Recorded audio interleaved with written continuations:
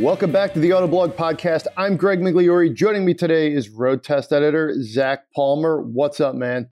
Oh, just here in cold Michigan. I know that most of the news this week's been happening out in nice sunny Los Angeles, but hey, there ain't nothing wrong with Detroit either.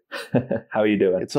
I'm good. It's a little cold. It's in the 40s. Just took the dog for a brisk walk. It's kind of windswept, but it still feels a little bit like fall. I like that. You know, sometimes you get into November and people just jump ahead to the holidays.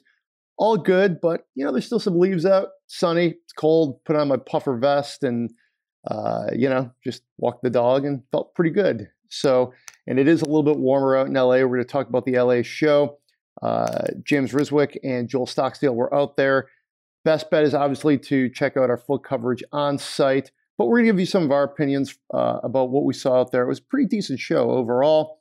But first, we're going to talk about what we've been driving, and we've been driving some cool stuff. I just got out of a Chevy Colorado ZR2 AEV Bison. This is the one, of course, that AEV tunes. There's some really cool stuff on here. We'll get into it. You did the first drive of the Audi A3 and S3 out in Colorado. I drove the Corolla XSE hatchback. It's pretty fun. I really enjoyed that. And then you actually spent some time, I believe it was also out in California, driving the Acura RDX, and you saw the reveal of the Integra. So we'll get into all of that, and we will spend your money. So, busy show. You should probably start knocking stuff out. Any guesses as to how much this Bison cost? Oh, man. I'm going to put my first guess right around $55,000 after AEV is done with it. Am I close? So you are dead on, man. Wow. $54,940. I didn't even cheat either, and I probably have the Monroney. I was going to say, that's kind of shady. Were you like, did you pull this up on one of the fleet files or something? But man, no, you were dead on. Wow. Yeah, it's what I would say is this. Super cool. It looks super cool. It drives cool. That's the 2.8 liter Duramax diesel. It sounds like a monster truck. My kid calls it a monster truck. I can see eye to eye with any other guy in a truck in a parking lot when I'm in this thing. 55, I don't know. You don't necessarily need that. But what you do get from AEV, I will tell you right here. I have the Monroney. The ZR2 Bison from AEV gives you, hot stamped boron steel skid plates. So you're going to go over some jagged stuff. You've got some reinforcement there. 17-inch dark graphite aluminum wheels. You could get cool wheels from Chevy on your truck. You don't need to spend the money for that. Front and rear bumpers, wheel flares, which are seriously cartoonish. They really stick out on this thing like a transformer. Embroidered headrests. And yet, of course, this one does have the diesel. So, and an exhaust brake too, actually, a $75 exhaust brake.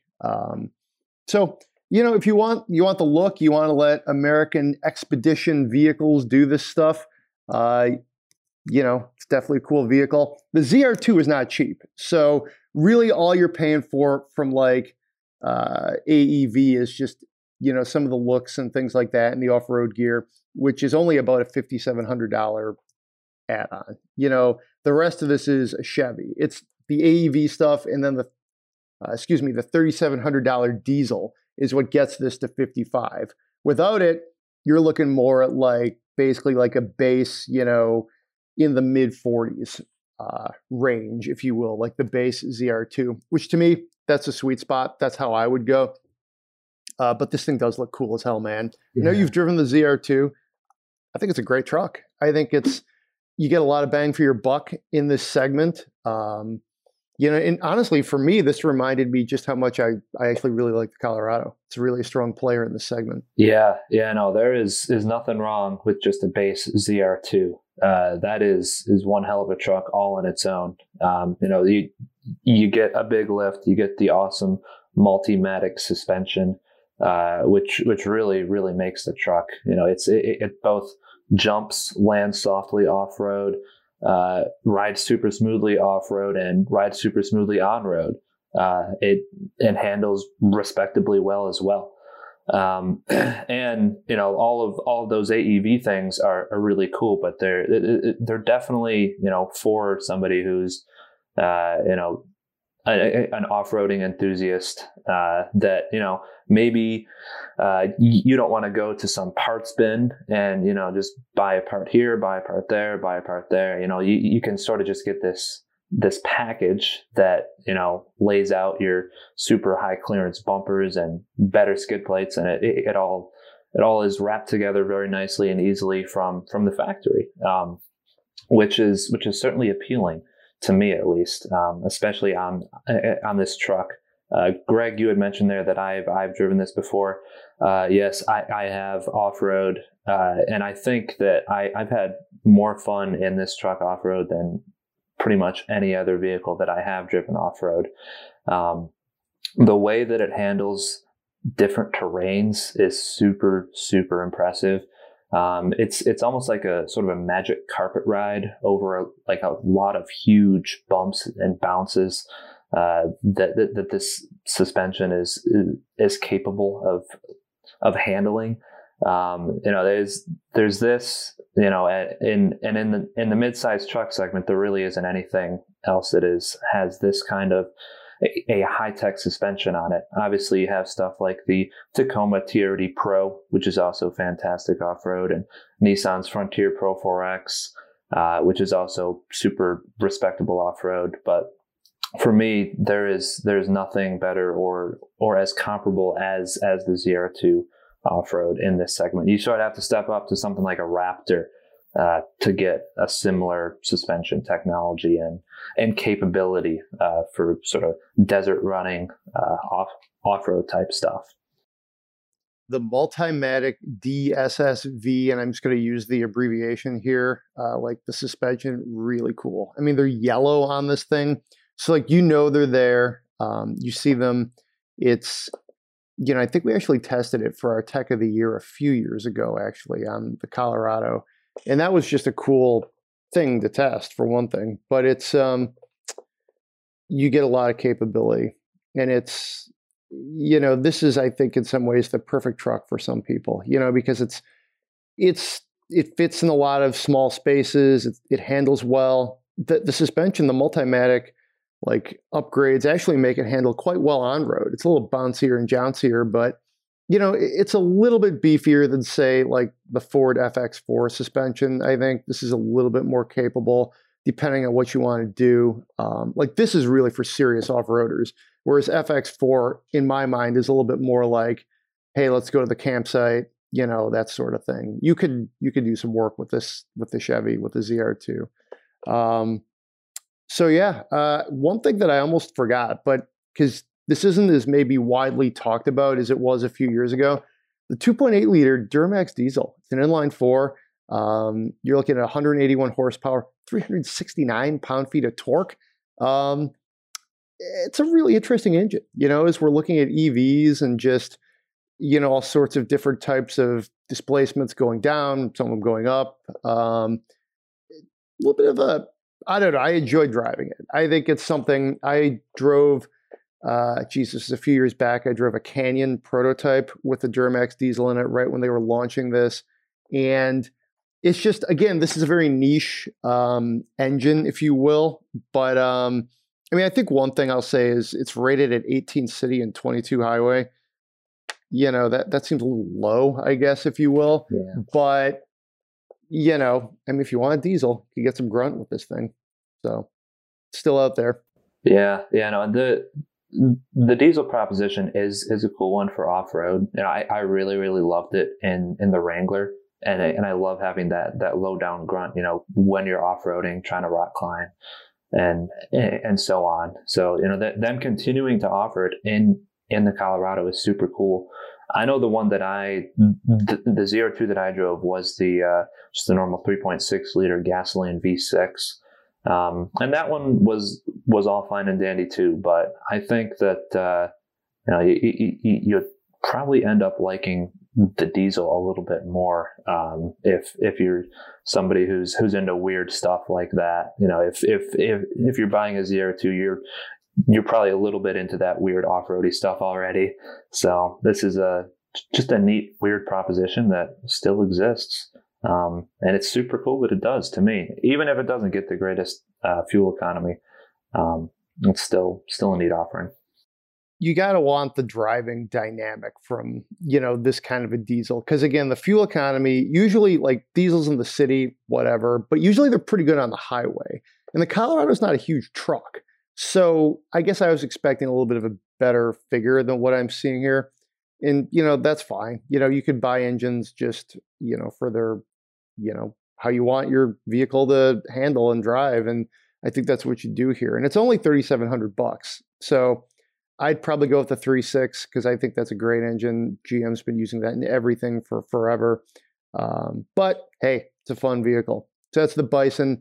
I'm going to get some social assets over to you here in a little bit. You'll have to check it out. I've got a few.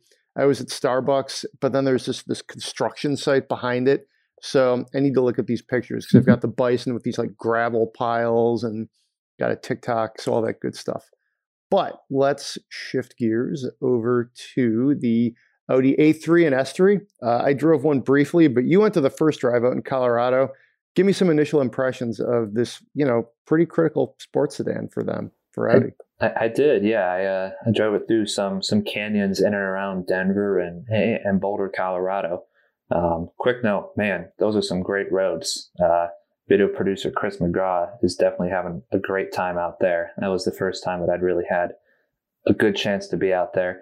And the Audi A3, S3 were pretty fun up and down those canyon roads. The S3 particularly fun. The A3 you can definitely tell is one of a sedan for somebody who wants something nicer than say like a Civic.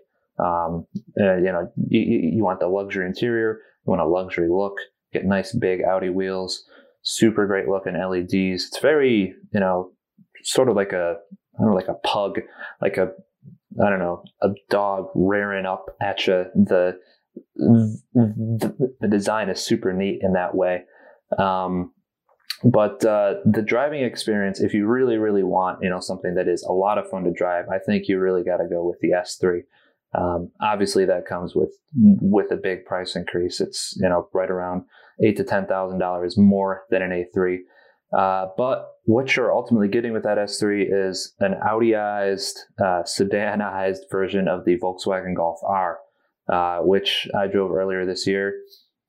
So that sort of spoiled the driving experience of the S3 already for me. But that car was brilliant to drive, and the S3 is also fairly brilliant to drive. The one disappointment that I had with the S3 out there, though, is that Audi doesn't give it the torque vectoring rear differential that the Golf R has, which is a big omission, honestly, because that torque vectoring rear diff was one of the things that made the new Golf R so much fun to drive.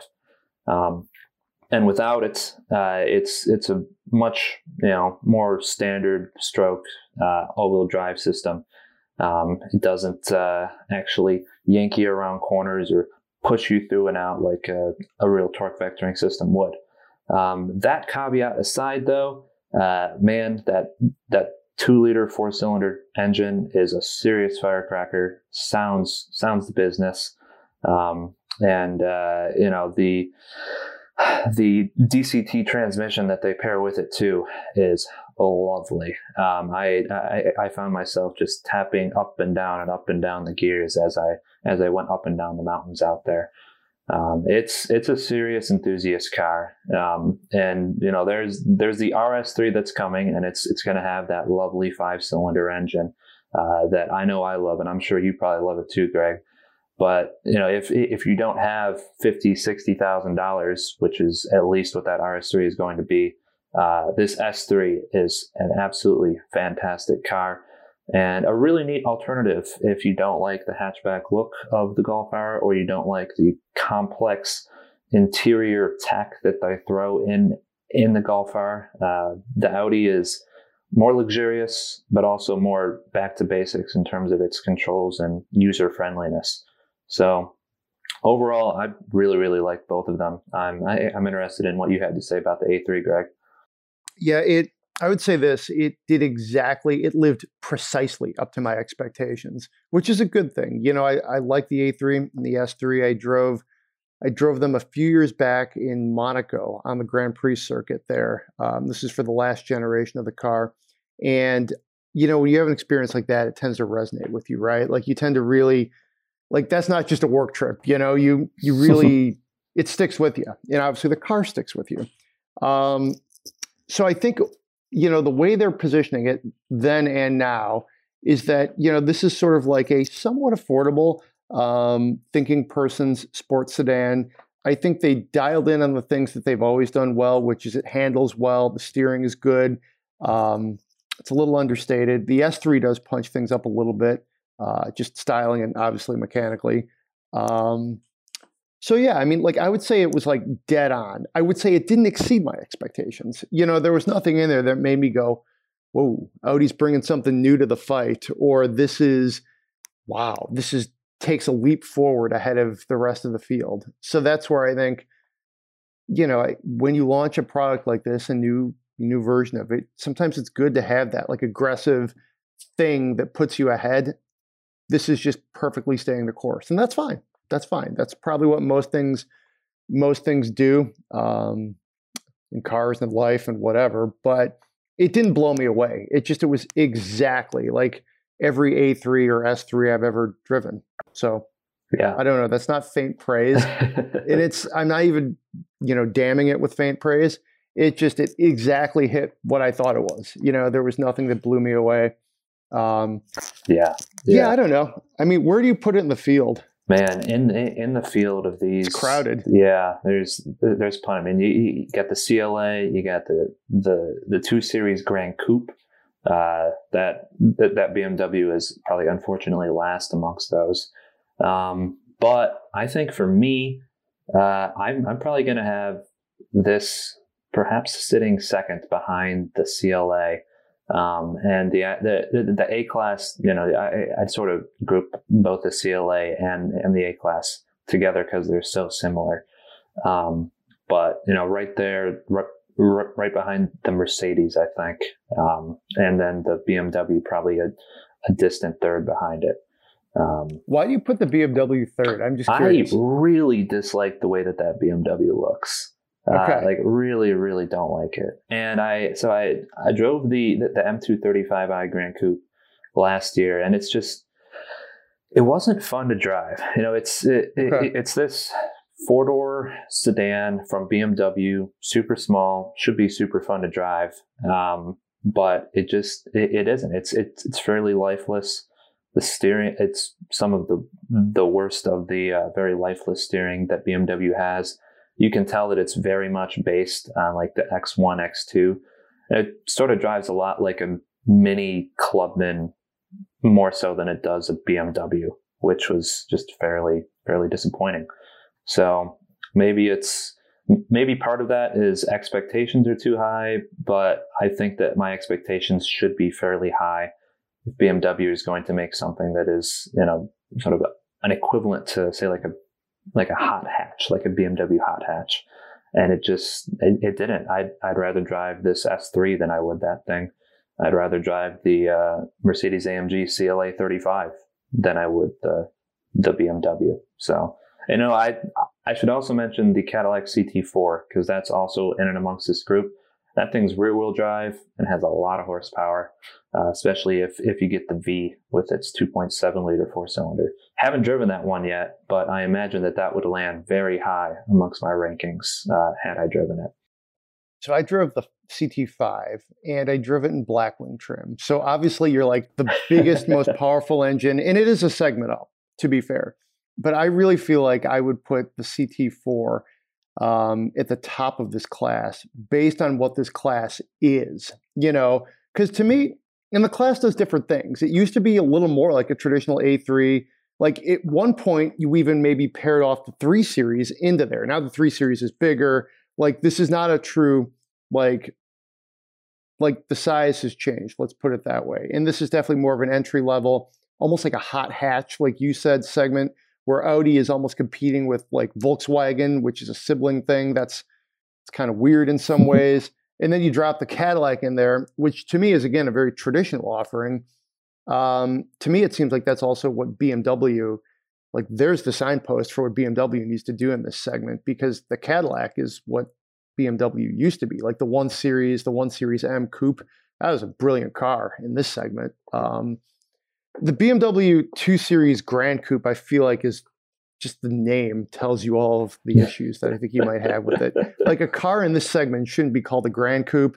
So in some ways, I would agree with you. Almost by default, I think the Audi does rise to the top. You know, and again, I feel like I keep damning it with faint praise, but it's an interesting segment. And I haven't driven either of the Mercedes recently. So again, that's an area where I'll admit I have a bit of a blind spot. I don't know. If I had to pick one, though, I'd probably go Cadillac, just in this little group right here. Is the Cadillac bigger? Off the top of my head, I don't know. It feels like it's a bigger car, but maybe I'm wrong. The CT4 really isn't much bigger than these cars. It definitely, it might be like an inch or two longer than like the A3 and like a CLA, but they definitely compete head to head against each other, especially considering their price. Right. They're like dead on price. So. Yeah, no, I really wish that I could also say the CT4, and I probably can just based on driving cars on that platform previously, but man, I'm gonna have to keep with that AMG because that to me has been like the most fun car that I've driven amongst here, and it's also the most hardcore of them easily. The stiffest suspension, the loudest exhaust. It's just a very, very high strung and very, very much more like a sports car than a luxury sports sedan. So, yeah. Cool.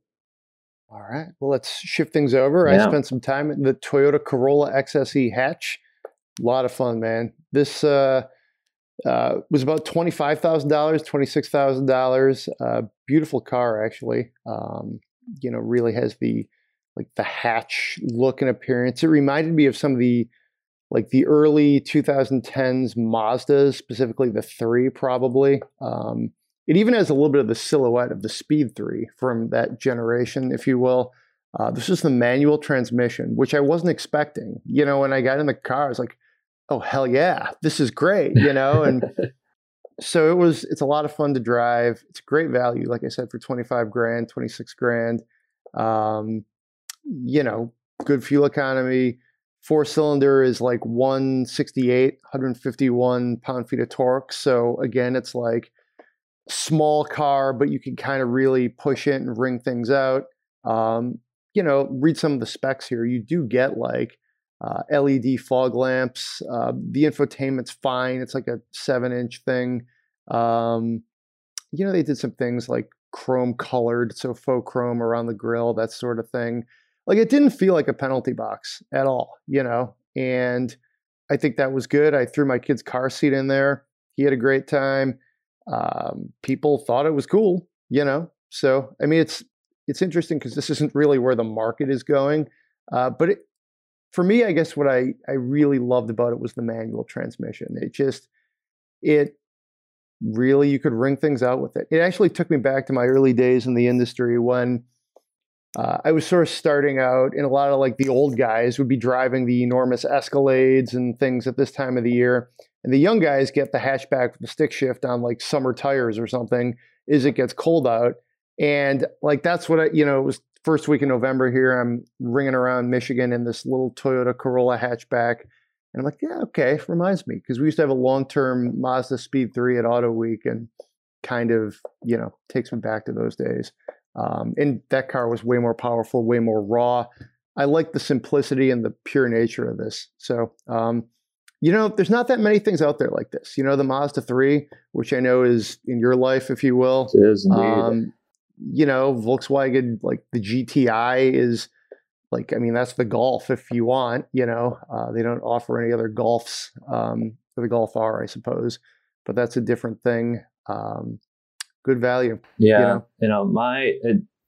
All those things, super, super great things about the Corolla hatchback. They always turn my head whenever I see one go by. But, the biggest problem with me for that car is just the fact that the Civic hatchback exists. And the Civic hatchback is really, really, really good. It's more powerful. It's more spacious. It has better tech for the most part. And it also offers a manual transmission. of course. And those are all really, really great things. You know, what the Toyota has going for it for me is style. I think that it's definitely a more attractive hatchback than the Civic is. But at the same time, that comes at the cost of utility. So, you know, it's a tough ball game between those two. Is it still awesome that Toyota is over here selling a Corolla hatchback with a manual transmission and right around 170 horsepower? Yeah. I mean, maybe that extra, 20-ish horsepower from the Civic doesn't really matter, just because it's so fun to wring out this sweet naturally aspirated engine from Toyota. So it has some really cool things going for it that enthusiasts can like. Sounds like you liked it too. So Indeed. It's just I'm glad there's cars like this out there. Let me put it that way. yeah, Not for everybody, but efficient, fun thing to drive, good value. Average new car price is like what, 41 to 44, I've even heard. 44,000. You could get a car like this for 26. Hey, driving's fun. This was a fun car to drive. How was the Acura RDX on the other end of the spectrum? Acura RDX, yes. So transitioning from fun, maybe personal-ish hatchback to a bit of a compact-ish luxury family. At least you could have a small family in this RDX. So I was out in Los Angeles, and I was doing the first drive for this sort of a mid-cycle refresh for the RDX. If you look at it, you don't really see a whole lot that is, jumping out at you like, oh, they redesigned this, they redid that. No, it really looks a whole lot like the RDX did pre-refresh. And there's a new grille, some new lights, new wheels, very, very minor stuff. Some of the big ticket items, I think, though, where they added like a ton of sound deadening to it, which actually sort of hits the nail on the head for some of the things that I've complained about with Acuras in the past. Their 2-liter turbocharged engines are, fairly growly, noisy-ish things, especially if you go and compare them to something like the 2-liter in a Mercedes or a BMW. Those cars are very, very quiet. You can tell that there's a ton of sound deadening in them. The Acura hasn't always been that way. However, for 2022, Acura says it's 20 to 30% quieter. Basically, just depends which trim you get. And in my first drive, I noticed that it was obviously quieter than the previous RDX. So that's super cool, and that Acura is reaching more towards luxury in that way. Other really neat things, just a bunch of added tech. A lot of the stuff that debuted in our long-term TLX and the MDX get added to this, so that's all fine and dandy. You're not leaving the RDX behind, since a lot of people do buy this thing. And lastly, maybe one of the bigger notes here is that Acura is finally letting you equip A-Spec cars with the advanced package, and that's neat because A-Spec has always been the coolest looking Acura in the lineup, whether you go RDX, MDX, TLX. But up until now, you have not been able to equip their advanced package on it, which means you couldn't get the adaptive suspension with the coolest looking car, which is just weird to me, and probably to enthusiasts as well, that the sportiest looking car can't have the sportiest suspension. But that changes with the RDX now, and now you can have exactly that. So big fix there. I'm not really sure why it wasn't that way before, but it's a good thing that Acura did that. So overall, I think the updates make it better. It's a slightly more attractive offering, so to say, but it's not a revolutionary play by any means. It's still the same RDX that we liked pretty well before, and I still like it a good bit now. So 2022 RDX in a nutshell. Sounds good. I have not driven it, obviously. I think it's one of those vehicles that Acura gives you a little bit of like a style play, if you will, in the segment. I think it's kind of love it or hate it looks, that like they still have remnants of that like beak styling in the front, but I like many of their vehicles. I'm glad to hear that you can actually get a little bit more performance out of, some of these things line up with the looks than the actual sort of in-vehicle experience. That's good. Um, like I've been asking this a little bit, but where is Visco in the segment now? That is another tough question, because this one, it for the most part, it's a value play. So loaded up, it really doesn't matter which way you slice it. It's going to be cheaper than, say, like a BMW X3 or a Mercedes GLC class, Audi Q5. It's just going to be slightly more affordable. Now, those cars, they have nicer interiors than this one does. Just more leather, more wood trim, et cetera, et cetera. Better tech, more screens, all of that stuff.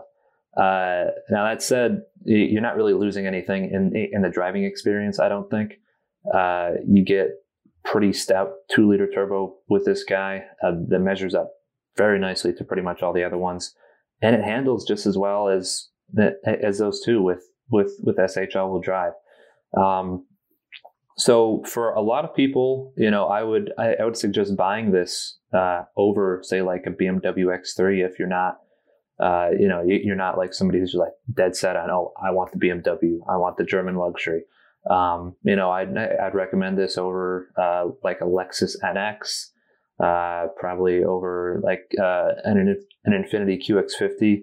I would have this over many of the similarly priced crossover competitors. And probably, if you care about driving experience, this is better than a Lincoln Corsair. If you don't really care about driving experience and you just want something luxury and comfortable that is super nice to look at, maybe I'd take a Lincoln Corsair over this one. But no, I think it measures up really nicely to that, sort of mid luxury segment, and is definitely the pick in that segment if you care about something that's fun and interesting to drive with your crossover. I do wish it had a Type S. There really should be a Type S version, but that's not coming yet. That would be logical because, there's some space to put that V6 under there, 355 horsepower. Sounds pretty good to me. Sounds splendid. Yeah.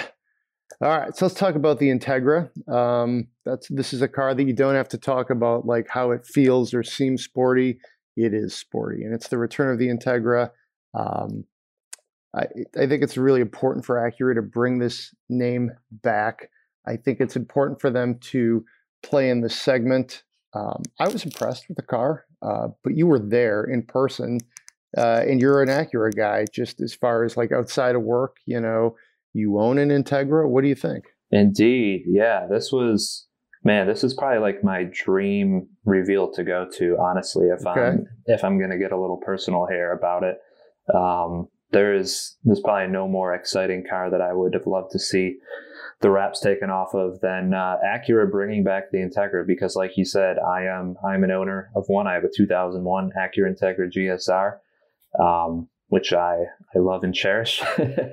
So seeing them bring the nameplate back is a pretty big deal for me. And it seems the internet thinks it's a pretty big deal too, because just looking over the comment count for our stories here, they're in the triple digits, which is pretty high. And I know that there's been a lot of commentary online. People like it, people don't like it, people are disappointed. I'm on the fence of, I like this thing. I like this thing a lot. In a way, it goes back to the Integra's roots. In a way, it doesn't. And in the way that it doesn't, of course, is it's a big old 4-door hatchback. And I know a lot of people were looking for a 2-door coupe, because that's what everybody has in their minds about what an Integra should be. However, Acura did make 4-door versions of this car. Mine is a 2-door, but the 4 doors have always existed up until the RSX generation at the end. So in that way, I really like it. And, this thing is going to drive really, really well. So we don't have any like huge confirmation that this is basically the Civic Si powertrain. But if you look at what Acura said, it's the 1.5 liter turbo. It has an LSD. It's going to have a 6-speed manual. For all intents and purposes, this is looking like it's going to have the Civic Si powertrain just yanked out and thrown in this, which if you remember much of Acura Integra history, that is nothing new. The Integra has always been Civic based. It's always shared a lot with the Civic. You look at the later Civic SIs that basically had the same engines, same transmissions, a whole lot of sharing between those cars. So that tells me right now, 4-door hatchback, Civic Si, powertrain, this thing's going to be really, really fun. There are some important differences to note, though. This car is not super small. This is a slightly longer Civic. I was chatting with one of the product planners there, and it's actually a couple inches longer than the sedan. The sedan is already about 5 inches longer than the Civic hatchback. So this car isn't going to be much shorter than, say, the new Acura TLX. It's not a super small car, also not a super large car. This thing has a lot of potential. This is just the beginning. I'm sure that we'll get a Type S down the road that is probably going to share a lot of parts with the Civic Type R that eventually comes our way.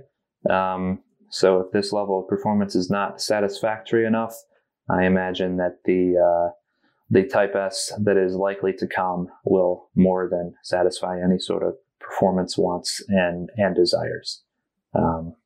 Just a side note, love the yellow paint.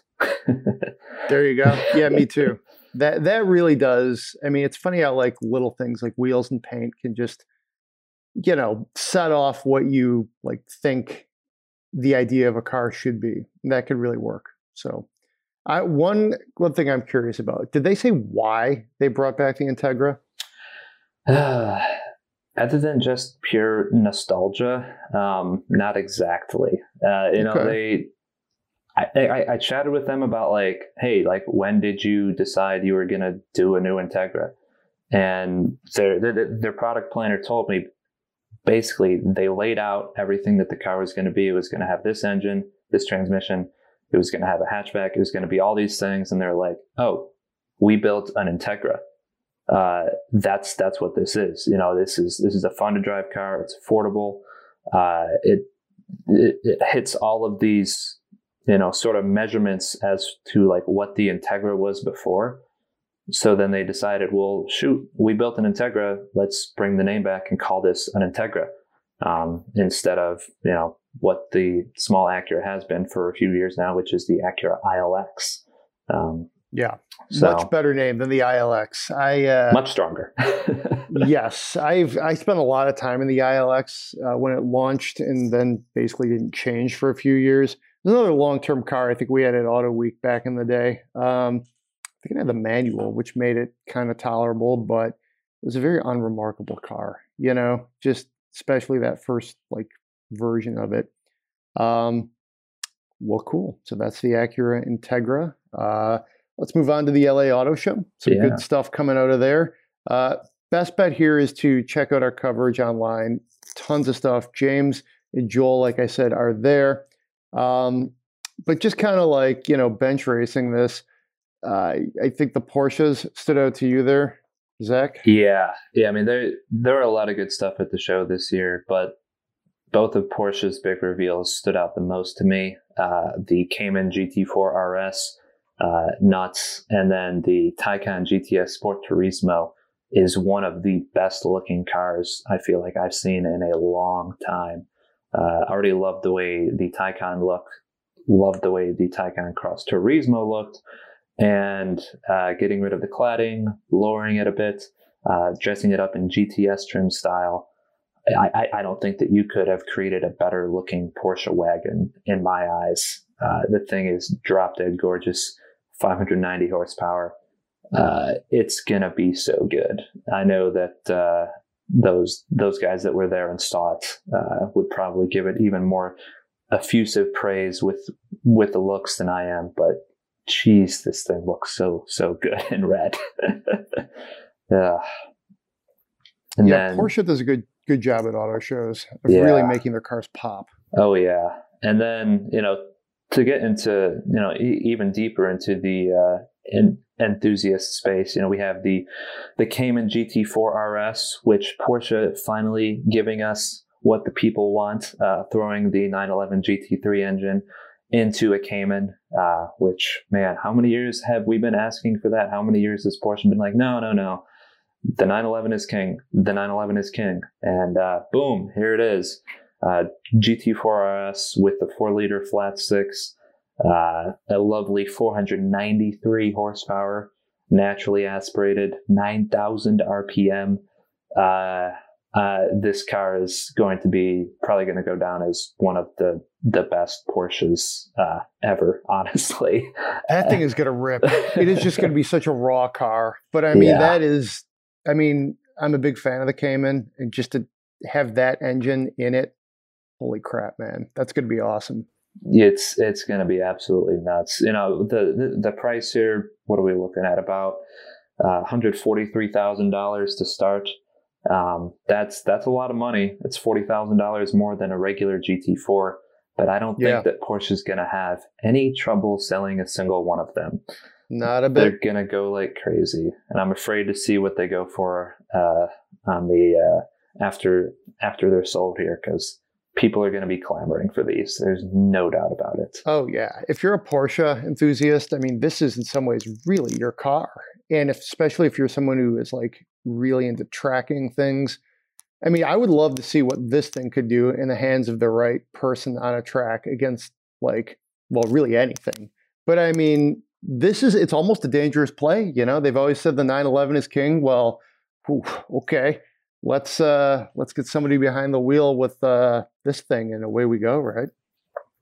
It's going to be really good. Now that said, now that you did mention track time, it is slower than a GT3 around the Nürburgring. So there's one thing. 911. I mean, the 911 superiority continues. Fair enough, but I mean, I don't know. That's an interesting metric. But yeah, good point. And obviously I can see why the 911 would win in a circumstance like that. But I don't know. Let's go up to Lime Rock or something and see who. Very good point. Who wins? Yeah.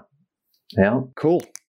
All right, so that's the Porsches at the LA Auto Show. I've got a couple things that stood out to me. I like the Toyota BZ4X. Wow, what a name. And the much easier to say Subaru Solterra. I think they're essentially the same vehicle, kind of an EV, electric SUV, like just play, if you will, jointly developed. And I think we knew they were coming, but I was like a little bit surprised actually when I saw the pictures and got to look at some of the specs. Like, hey, this is really cool, and this is like an accessible, vehicle for a lot of people. So I think that's definitely a winner, if you will. Really excited about that. 220 miles of range, according to the EPA. So that's not nothing. And it's going to be a reasonable price. They feel like very normal EVs. I don't see much that is super gimmicky on them. They're electric cars, sort of like the ID4, that are fairly normal, and you don't have to be some like bleeding edge tech person like a Tesla buyer many times is to really get behind it. It's sort of like, I don't know, like a RAV4 but electric, which makes a lot of sense. So I think that's what a lot of people have been waiting for with EVs. Speaking of EVs, I also like the Fisker Ocean. Kind of a funny name for a car, but a good one, I think. This one is, you can actually get a base one for about $37,500. It's pretty good. According to John Snyder here, our green editor. That's the entry level with sport trim, 275 horsepower, 250 miles of range. And I'm just reading from his report. You should check it out because he has the video in there too of the reveal. Good looking crossover. I think Henrik Fisker knows how to design things, obviously. And he made a small crossover look pretty good. So that was another one. I think I'm going to go with my things I think you should look at. Small electric crossovers. Looks pretty good. I'm dating myself here, but I actually went to the reveal of the Fisker Atlantic in New York a few years back. Different company, in fact, I believe a different Fisker. Yeah. The Atlantic or the Atlantique, I don't know. He was He does a good job of getting pretty simple, kind of almost like retro names. Like the Ocean seems like something like Lincoln or Ford or Buick would have named their cars back in the 50s, that sort of vibe. The Atlantic, they sound like cruise ships or ocean liners. But obviously different world, but cool. So check out our full coverage. That Fisker Atlantic still sort of exists. I mean, it's sort of the Karma Rivero now. So yeah, same thing. It's slightly old, but it's also still new. So indeed, it lives on. It lives on. Yeah, I totally forgot about that connection. That's right. But yeah, Fisker, Karma, maybe drop an LS V8 in it, at some point in the middle there. Yeah, right. Bob Lutz gets his hand on it. Exactly. Man, that car has had a lot of different owners and applications and all sorts of things. No kidding. At this rate, the Ocean will have eight names by the time it's retired. But this is hilarious. I'm really dating myself on this. I'm looking up the Fisker Atlantic because I was trying to remember like what was what. And the top reference in Wikipedia is a story I wrote for Auto Week, September 3rd, 2012. That's awesome. So that you're the top reference in Wikipedia. Top reference in the Wikipedia story. Anyways, let's go back to the present and spend some money. This comes from Lamont. Aloha, folks. I'll keep it short and sweet.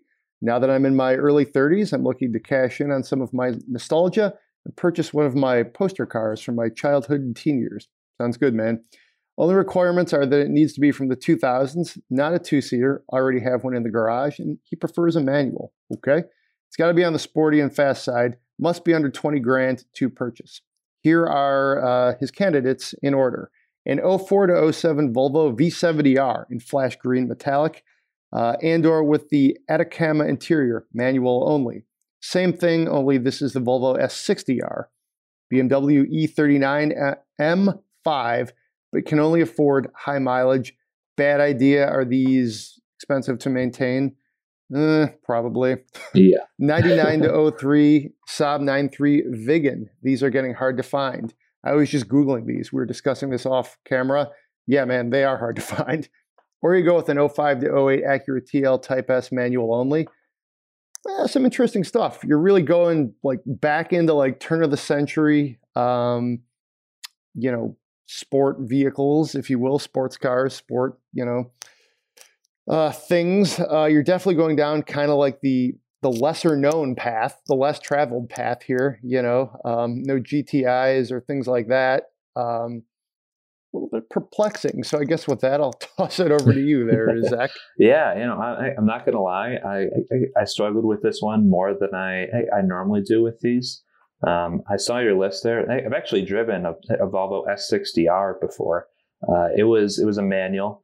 It was slightly worse for wear. So you might struggle to find one that is actually nice and that is held up. But if you do find one, it's definitely more Grand Tourer than sports car.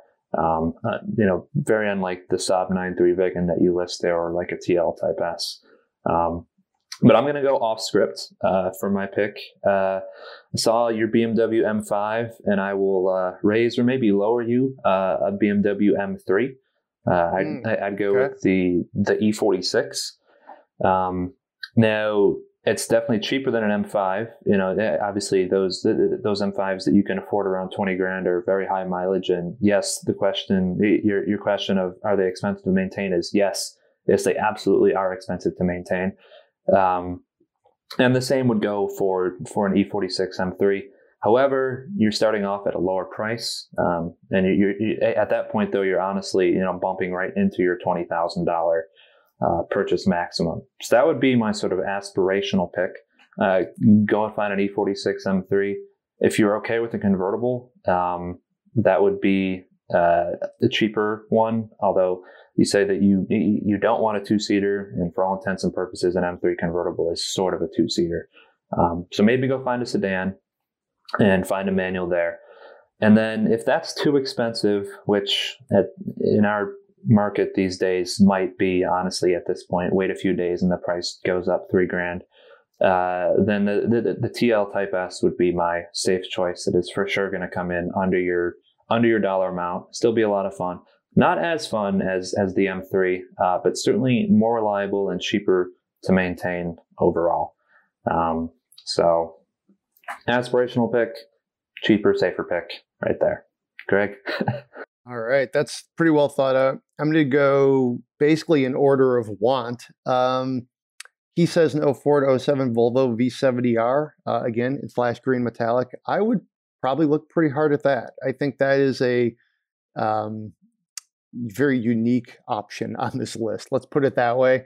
You're going to get some attention. I think you're going to get some functionality with that too. I think that's kind of neat. Nothing wrong with driving a Volvo station wagon from the turn of the century. I think that's kind of a neat thing.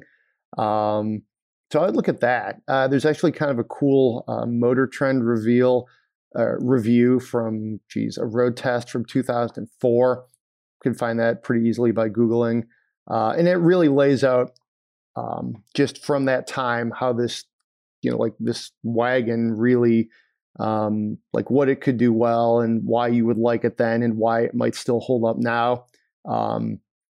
It's definitely that period of like Volvo design before I think they became these gorgeous luxury pieces. So it sounds like you like this era of Volvos. That's great. You're going to like this too. But for me, I kind of liked what came before it and then what came after it, if you will. Like I like how Volvos are now. And in the 90s, I could kind of get on board with them too a little bit when they were a little boxier. This isn't my flavor of brandy, but I can see why, it might be yours. That's cool. So that would be my pick. I would just say like, this is a little bit different, but different is good. I would take a swing at this, see what you can find. And I think just the adventure of finding this relatively rare vehicle could be fun in of itself. So that's how I would land. And of course, an older BMW 3 Series or M3, again, expensive, not a bad fallback choice. The 08 TL Type S, interesting. I think I actually drove that car. Again, interesting. Good transmission, good manual transmission. So other stuff to just have on your list. But yeah, man, I would go with the Volvo. I think that sounds interesting. Yeah, it's not a bad choice. The guy that lived below me in my house, it was sort of a 2-story house in college, actually had a V70R. Was one of those years. I can't remember which one, but he had that, and I always parked my Integra next to him because I knew that he would never door dig me, because I knew this guy knows and he cares. It's a sweet looking car, really is, and I know that he really liked his too. So never a bad choice, I feel, to go with a Volvo station wagon. Sounds good. Well, we can leave it there. Send us your Spend My Moneys at podcast@autoblog.com. If you enjoy the podcast, please leave us a 5-star rating on Apple Podcasts, Spotify, wherever you get your podcasts. Have a great weekend, and we will see you next week.